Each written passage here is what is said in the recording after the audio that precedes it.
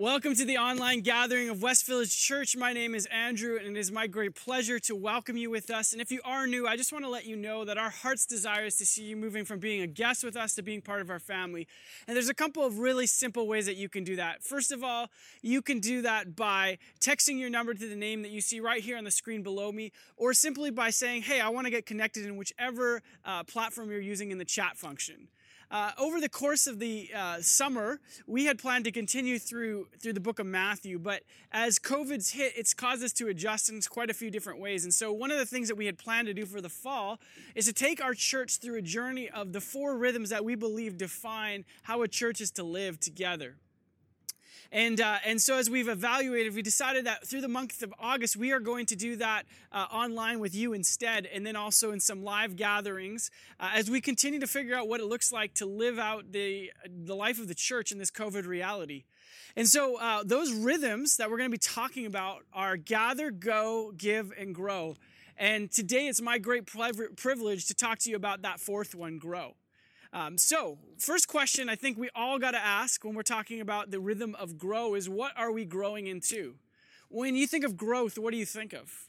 I'm sitting here at the gorgeous Langford Lake right here on a dock, and there are massive trees everywhere. So are we talking about growth as in just upward trajectory? Well, in a sense, metaphorically, yes. You see, probably in any context that we're in, we have this idea of the ultimate or the perfect. So if you're in a job and you say, hey, I want to grow in my career or grow in my job, what are you talking about? You're talking about the place that you want to be. Whether that's, personally in your own ability or in your positional status. So when we talk about growth in terms of the church, what are we talking about? What's our ultimate?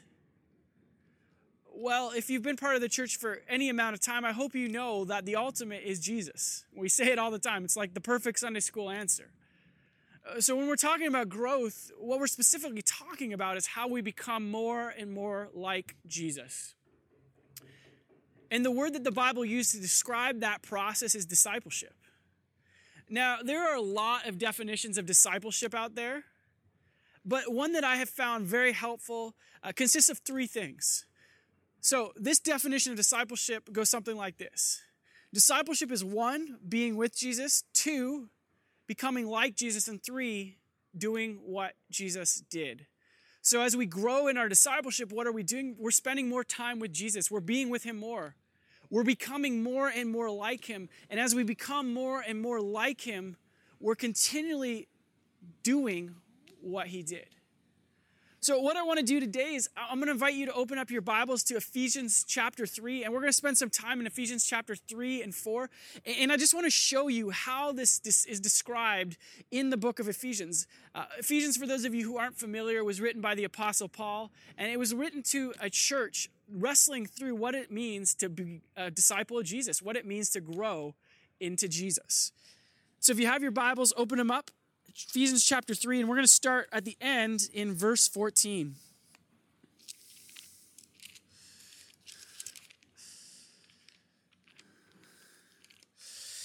All right, so it says this. For this reason, I kneel before the Father, from whom every family in heaven and on earth derives its name.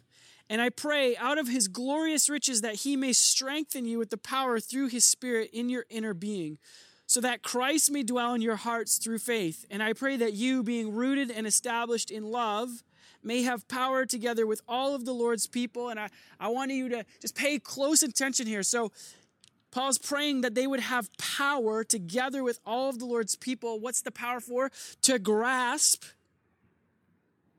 how wide and long and high and deep is the love of Christ, and to know this love that surpasses knowledge, that you may be filled to the measure of the fullness of God.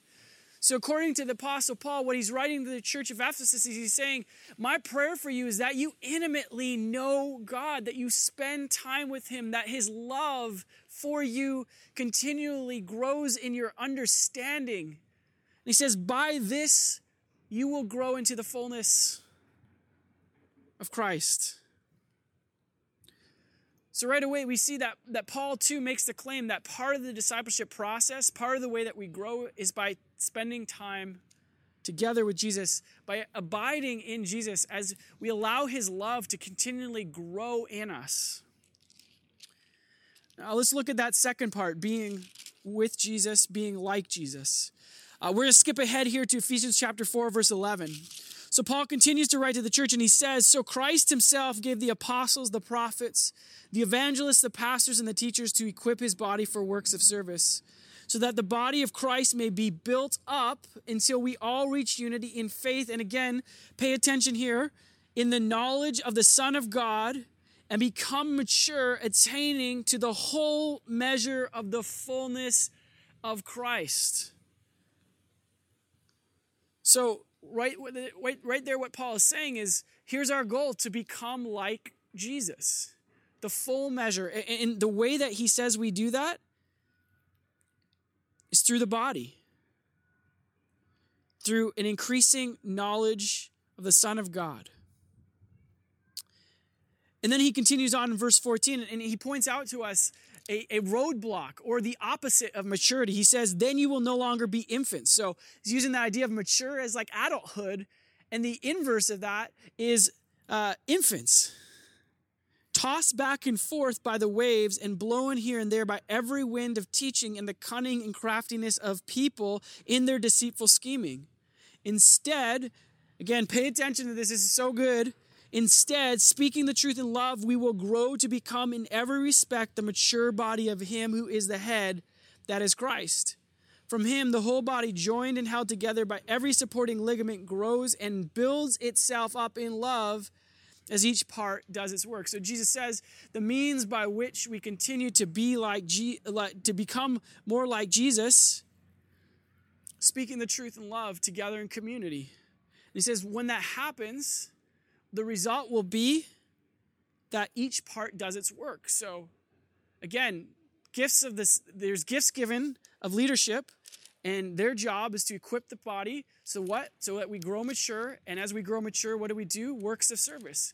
Do what Jesus did. So you see this discipleship definition being worked out in Paul's writings. Now, this all sounds really good, but what is it that stops our growth? What is it that gets in the way of us becoming like Jesus? Well, Paul makes it clear in verse 14. He says, then we will no longer be infants, tossed back and forth by the waves and blown here and there by every wind of teaching and by the cunning and craftiness of people in their deceitful schemings. What's Paul talking about there? We're saying when you're a child, anyone can come and tell you anything and you believe it. Your parents could come and say, hey, this is what's true. And then someone else could come and say, hey, that's not really true. Here, let me show you something else.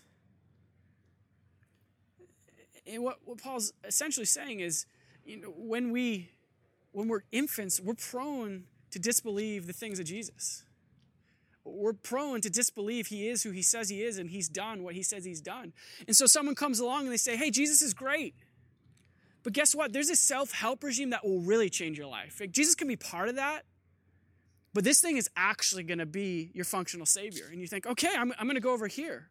Or someone comes along and they say, hey, Jesus is great, but there's all this other spiritual stuff that you need. And if you just pursue this, that's the thing that's actually going to make your life better and help you grow. And you think, okay, well, I'm going to try out all this other spiritual stuff. And Paul says that is spiritual immaturity, spiritual infancy. And the root of what's going on is ultimately unbelief. You see, in this moment, what we start doing is we stop believing that Jesus is who he says he is and he's done what he says he's done. And then we start to look to other things. And that's what we call idolatry, when we start to worship something the way that only Jesus should be worshiped. In fact, Paul goes so far as to say this is exactly what your life was like before you came to Jesus. Verse 17, so I tell you this and insist on it in the Lord, that you must no longer live as the Gentiles do in the futility of their thinking. So he says, you can't live like you used to live before you came and knew Jesus. They were futile in their thinking. You and I, before we knew Jesus, we were futile in our thinking. We thought we could figure it all out. We couldn't. It was futile. He continues on, he says, they are darkened in their understanding and separated from the life of God because of the ignorance that is in them due to the hardening of their hearts. It's willful ignorance. They have decided that we do not want to see what God has made clear to us. On the screen, I hope you can see beautiful Langford Lake. We have the Souk Hills over here, the gorgeous water. It's an amazing, beautiful, sunny day that declares that there is a creator God out there who is glorious and worthy of our worship. And yet we live in a world where people time and time again say, I don't know what you're talking about, man. What is that? That's willful ignorance. It's hardening our hearts. It's looking around and seeing the evidence and saying, I don't care about the evidence. I want to do me. Verse 19, he says, having lost all sensitivity, they have given themselves over to sensuality so as to indulge in every kind of impurity, and they are full of greed. So what does he say? He says, not only do they willfully ignore their need for Jesus, not only do we choose to reject God, do we stop believing that he is the one who can fully satisfy us, that he's the one who can empower us. But now we start to look to other things. And this is exactly what we continually go back to in Genesis chapter 3. Serpent comes and tempts Adam and Eve. What does he do? He says, God's not really as good as he says he is. But here's this thing over here that's going to make it all better. And Adam and Eve believe him. So they stop believing what is true about God, and then they start looking to something else. That's what we call unbelief and idolatry. So what's the solution? If this is what stops our growth, if this is the thing that stops us becoming more and more like Jesus, how do we overcome that? Paul has one solution for us. And it's found right after verse 14 and verse 15, where he says, and I told you to pay attention, so hope you did. He says, instead, speaking the truth in love, we will grow to become in every respect the mature body of him who is the head, that is Christ. Did you catch it? Did you catch it? How do we become mature? By speaking the truth in love. Now, you're probably thinking to yourself, what does that even mean? Is it like I go up to this person and say, hey, I got to drop a truth bomb on you. You're super overweight, but I love you. Hey, those shoes, they're hella ugly, but I love you. No. No, that's not at all what Paul's talking about here. You see, when he says the word truth, what he's talking about is the truth of the gospel. If you don't believe me, turn back to Ephesians chapter 1. Listen to what it says. Verse 13. He's talking again to the Ephesian church, and he says this, and you also were included in Christ when you heard the message of truth. And then he clarifies, what is the message of truth? The gospel of your salvation. So what's Paul's claim? Paul's claim is the means by which we continue to grow as disciples is the gospel. The gospel. The gospel applied to our hearts in loving community. So I want to take a step back here for a moment, because I think for many of us, when we think of the term discipleship, we might have a very different understanding of what's going on. And I want to make sure that we don't miss exactly what Paul is saying. If you've grown up in a tradition, anything similar to the tradition I grew up in, the idea of discipleship that you had was more about knowledge acquisition. And so someone who was doing discipleship, they were reading their Bible a lot. They had regular spiritual disciplines. Those are all really good things. We'll talk about that in a second. But they are usually very knowledgeable in the Bible, continued to grow in their knowledge of theological truth. In the way that we generally teach even discipleship in church contexts is through classroom learning. And all of that doesn't actually stem from the Bible. That stems from an Enlightenment view. You see, back in the Enlightenment, there was a philosopher and his name was René Descartes. And Descartes famously said, I think, therefore I am. This is how he defined what it meant to be a human being. And he claimed that we are fundamentally thinking creatures. And so the church as a whole has oftentimes bought into this belief system. And so the way that we think we're going to grow in our discipleship is if we just accumulate more and more knowledge. But here's the problem. The problem is we're not primarily thinking creatures. We're primarily loving creatures. You don't believe me? Listen to this example. About a year and a half ago, I came to the realization that I wasn't living a healthy lifestyle. I didn't like the results, and I wanted to make some changes. But up until that point, here's the reality. I knew that some of my choices weren't good. If you come over to my house and said, hey, here's this really healthy garden salad or this super greasy, high-caloric Little Caesars pizza, I know that the salad's going to be the better option for me. You don't have to tell me that. You don't have to explain it to me. I know. But the decision I made was for the thing I loved. I chose the pizza 9 times out of 10. Why is that? It wasn't because I lacked knowledge. It's because I love something more. Now, that's a super, super simple, kind of cheesy example, no pun intended. But here's a better one. When you come home and get mad and act out against your kids or your spouse, is it because you don't know better? I mean, it's not the case for me. I have done premarital counseling. I counsel people in their relationships. I've done premarital counseling for other people. I have written sermons on Ephesians chapter 5 where Paul says to the church there, like, husbands, love your wives as Christ loves the church, who laid down his life for her. I know that the way I'm supposed to love my wife is sacrificially putting her needs above my own. And yet I can come home and be so angry with her. And is it because I don't know better? No, it's not. It's because in that moment, I'm loving something more. And usually that thing I'm loving more is myself.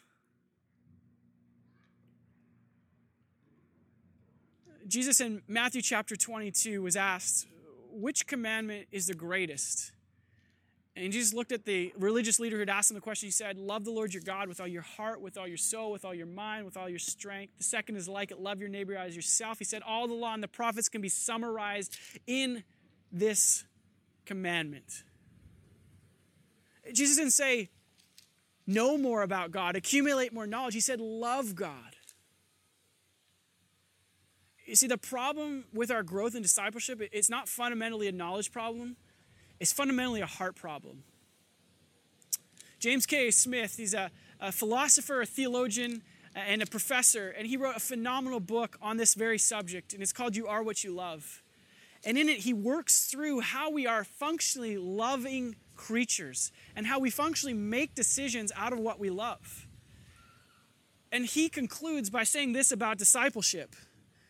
He says, discipleship, we might say, is a way to curate your heart, to be intentional about what you love.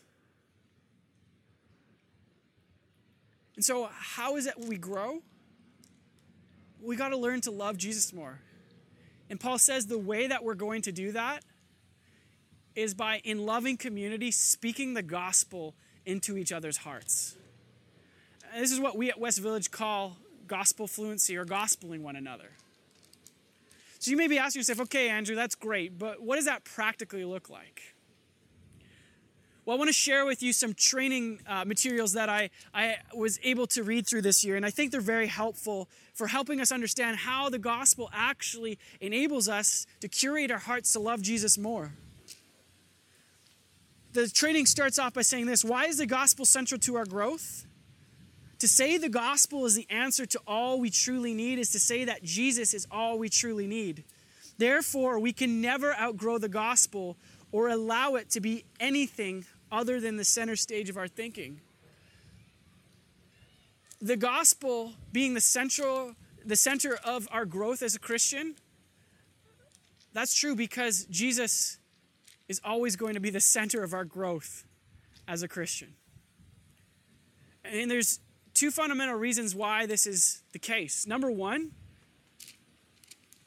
we're always sinners. We are always sinners. The gospel is a good news message because we never outgrow it, because we never stop needing all that Jesus is and has for us. Earlier this year, I was confronted with some areas in my life and suggested that I start doing some biblical counseling. And so I embarked in this journey. And what's been so surprising to me is as I've continued to go through this, there's been parts of my life that are broken in the way that I treat other people that I had no idea about. I didn't even know where they came from. I thought they were normal. You know, if you'd asked 20-year-old Andrew, are you a sinner? I would have said, well, yeah, theoretically, yes, but I'm still a pretty good person. Like, Jesus didn't have to die that much for me. But now at 33, having grown in maturity, I look at my life and I am oftentimes overwhelmed by the brokenness. The amount of pain I inflict on people that I say I love, the amount of disunity I cause on teams that I am in, that I say I'm there trying to work together for the kingdom of God. I'm a broken person. I'm a sinner. I never have outgrown my need for Jesus, and I never will. And neither will you. Now, if we stop here and just look at how bad we are, how needy we are, how helpless we are, we're going to fall into despair.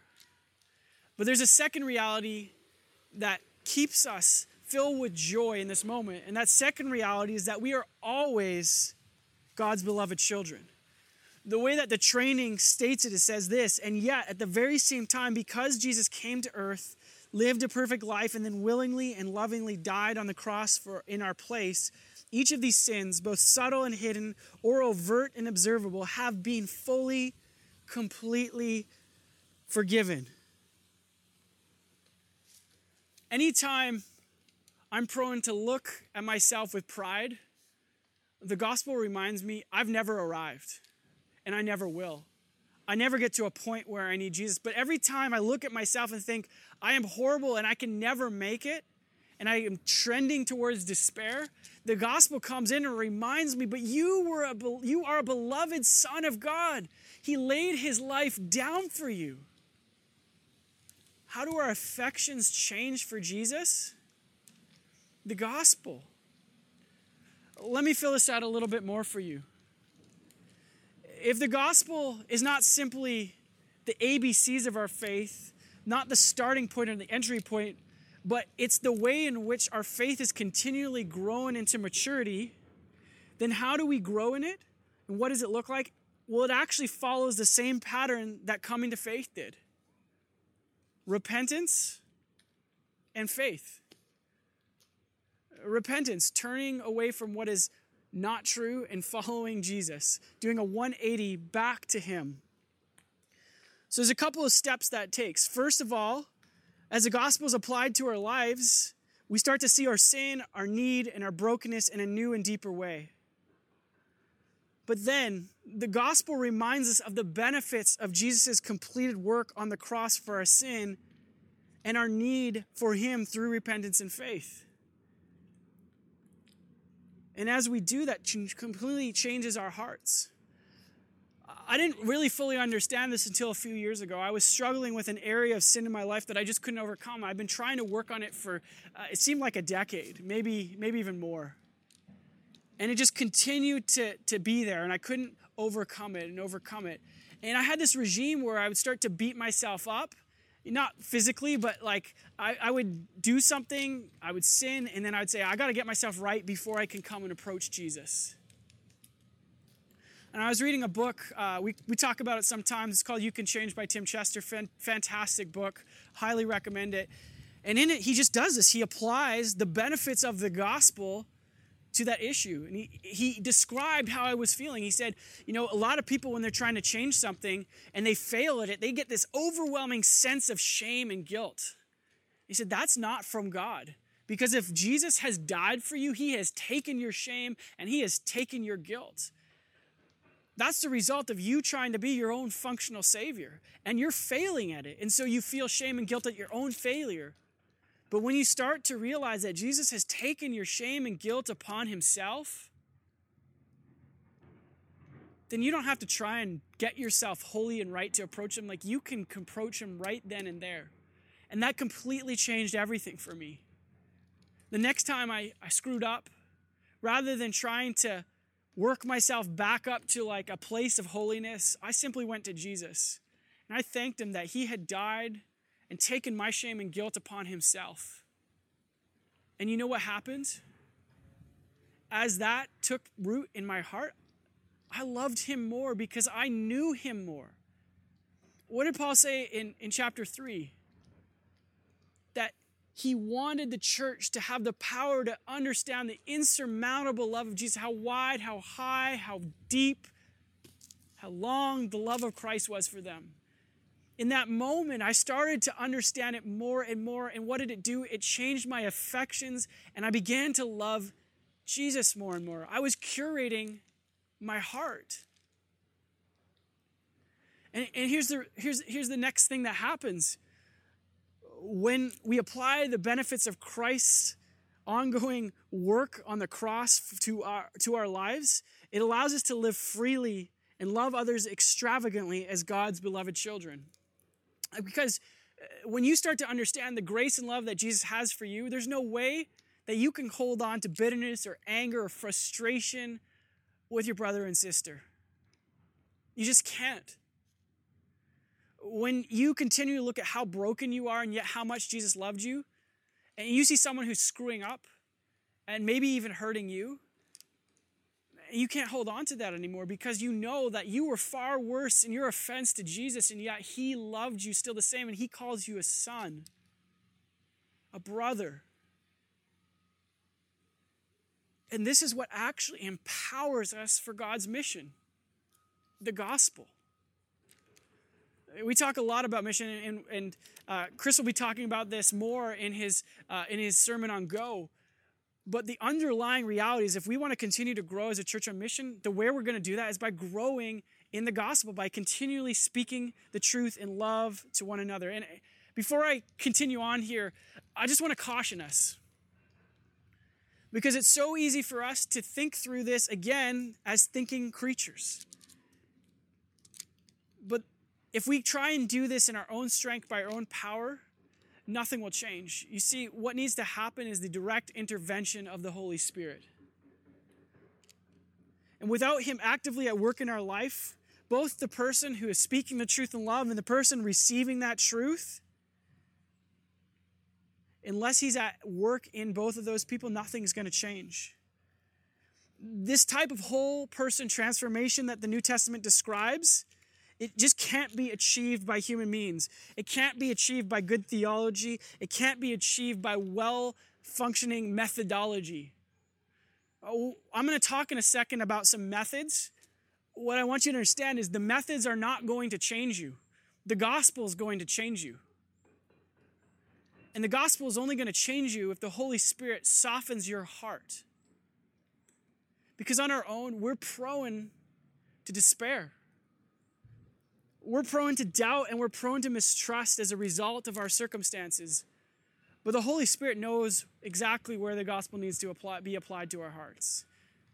And so my encouragement for you is as you continue to gather together with other people, recognize that this is a process that the Holy Spirit needs to be front and center of. And you need to pray and ask him to continually soften both your heart and the heart of the person that you're speaking to.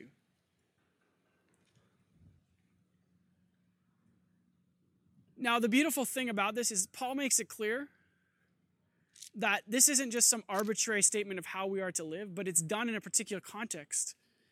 And that context is the body. He uses that word several times. In fact, this whole passage in chapter 4 is talking about the unity that we have in the body. He starts off by talking about the gifts that are given to the body, the gifts of leaders. And so my job, Chris's job, Nathan's job, Matt's job, Ken's job, Michelle's job, Brianna's job, all of your CG leaders' jobs, their job, what is it? Fundamentally, it's to speak the truth in love. Every week, as you hear a sermon, you should hear us bringing you back to the gospel of your salvation, the good news of what Jesus has done for you and who you are in light of that.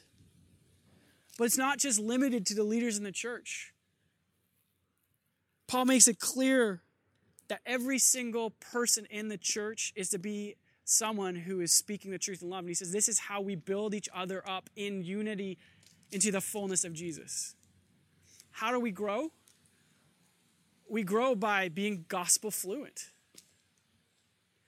Now, I want to give you 3 realms of your life that I think that this can be played out. So first of all, I want to encourage you, if you don't regularly have a time where you're abiding with Jesus, then you need to start doing that. Fundamentally, discipleship, as I said, is being with Jesus. As we spend time with Jesus, we are reminded by him of who he is and what he's done. He applies the gospel to our hearts through his word, through his spirit. And if you're someone who's never developed a discipline, I want to just give you an easy starting point. I want to invite you this year to carve out 4 days a week, just 4 days. And each of those 4 days, wake up 15 minutes earlier than you normally would. For the first 5-10 minutes, get into the Bible. Start off somewhere that's going to be easy and accessible for you to understand. Start in the book of Ephesians. It's phenomenal. It does a great job of reminding us who Jesus is and what he's done. And then take another 5-10 minutes. And as you read who Jesus is and what he's done and who he's made you, pray and ask God to show you if there's places in your life where you're not believing that. And to be reminded in those moments of what is true based on who Jesus is and what he's done. The second realm I want to invite you into speaking the truth in love in is in your family. One of the things that we really deeply have noticed in this season is that we have to continue to grow in our discipleship as a family. We don't know when we're going to be able to gather together, and we can't rely on a gathering to be the primary place that our kids and our spouse is hearing about Jesus. We need to be doing that regularly at home. We want to see our kids grow. How do we do it? Speaking the truth in love. We want to see our spouse grow. How do we do it? Speaking the truth in love. If you're looking for a starting point, I want to share with you something that's been really helpful for my wife and I. And we're by no means great or, the person that you should be trying to aim for. But this has been something that has been helpful for our own growth. Shannon and I, a little while ago, recognized that we needed these check-in points, but not just check-in points for our relationship. Like, that is really important. If you don't have check-in points in your relationship, you should probably have check-in points in your relationship where you could communicate regularly to each other what's going on inside of you and around you. But we knew that that time needed to be focused in not just on what is happening in our lives, but in actually speaking the truth in love to one another. And so most Saturdays, what we try and do is we wait until my daughter's asleep for her nap, or we have someone come and watch her, and we either go out or stay in, and we sit down and we just share what's going on in each other's hearts and lives. But as we do so, we listen to each other, and then we practice speaking the truth of the gospel back into it. And so when I'm feeling super stressed out about something, maybe finances are tight, my wife reminds me, hey, guess what, Andrew? You don't need to be stressed out. Well, of course I do. Finances are tight. Things are not looking good. No, you don't need to be stressed out. Why? Because Jesus is in control. And that means you don't have to be. You don't have to be, hun. And you know what? This is how you know he's in control, because when it looked like he was most out of control, when he was crucified on the cross, where it looked like death had the final word, that was the means by which he brought about your salvation. If you can trust him for your eternal salvation, you can trust him to provide for us for this month. Or when Shannon is feeling down about being a mom and she's got mom guilt flowing in, I can remind her that, hun, you are not approved based on your work, but based on what Jesus has done for you. Your momness is not, I don't know, is momness a word? Your motherhood, your motherhood, it's not based on what you do. It's based on what Jesus has done. And you can trust him that when you fail, he won't. You're going to fail as a mom, and that's okay, because Jesus said that he had done what needed to be done on the cross for you. So you don't need to feel shame and guilt. You don't have anything to prove. So my encouragement to you is, if you have a spouse and you're not regularly doing this, do it. You want to see your marriage grow closer together? Speak the truth in love. Do it with your kids. But finally, it's so important for us to do this as a church family as a whole. And the way that West Village organized ourselves so that this is a priority is that we have something called DNA groups. And for those of you not familiar with the term, DNA stands for Discover, Nurture, Act. What do? We get together with a couple other guys or a couple other gals, and we simply get into the Word of God and discover the gospel. And then we nurture each other's hearts. What is that? That's speaking the truth in love. So we take what we've learned, we listen to each other's stories, and then we apply the benefits of the gospel to each other's hearts so that we can turn from our unbelief back to belief in Jesus, so that we can turn from the things that we're worshiping and worship Jesus. And as that takes root in our life and we move towards repentance and faith, then we start to act differently. And we encourage each other to act differently in light of the gospel. In church, this is a fundamental way that if you want to grow as a disciple, you need to be part of. You need to have other people regularly in your life, a couple times a month, maybe once a week, to have that time set aside for you to have that message, that good news message, that gospel message spoken into your heart if you want to continue to grow as a disciple of Jesus. And so my challenge for you is, if you're not part of a DNA group, write to me. Say, hey, I want to be part of a DNA group. If you're part of a community group that doesn't have DNA groups, start talking to your CG leader and saying, hey, I think we need to have DNA groups. And maybe this is the Spirit working you saying, hey, I want you to be a facilitator of DNA groups. And if you are in a DNA group and this is not how you're regularly doing, if it doesn't consist of you speaking the truth and love to one another, you need to reorient what you're doing around that. Because this is the means by which we will continue to grow in our love for Jesus. It's a way by which we spend time with him. And then through that, he continues to apply the gospel to our hearts and we become more like him. And as we become more like him, we're empowered to do what he did. Let me close in a word of prayer. Father, I want to thank you for this day. I want to thank you that you have given us a means by which to grow in our discipleship, the gospel, and that you continually want to remind us of our need for you, that we never outgrow you, that we never stop needing you. So I pray, Father, for West Village Church, for each of the people who are tuned in this Sunday, for the people who are hearing this sermon live,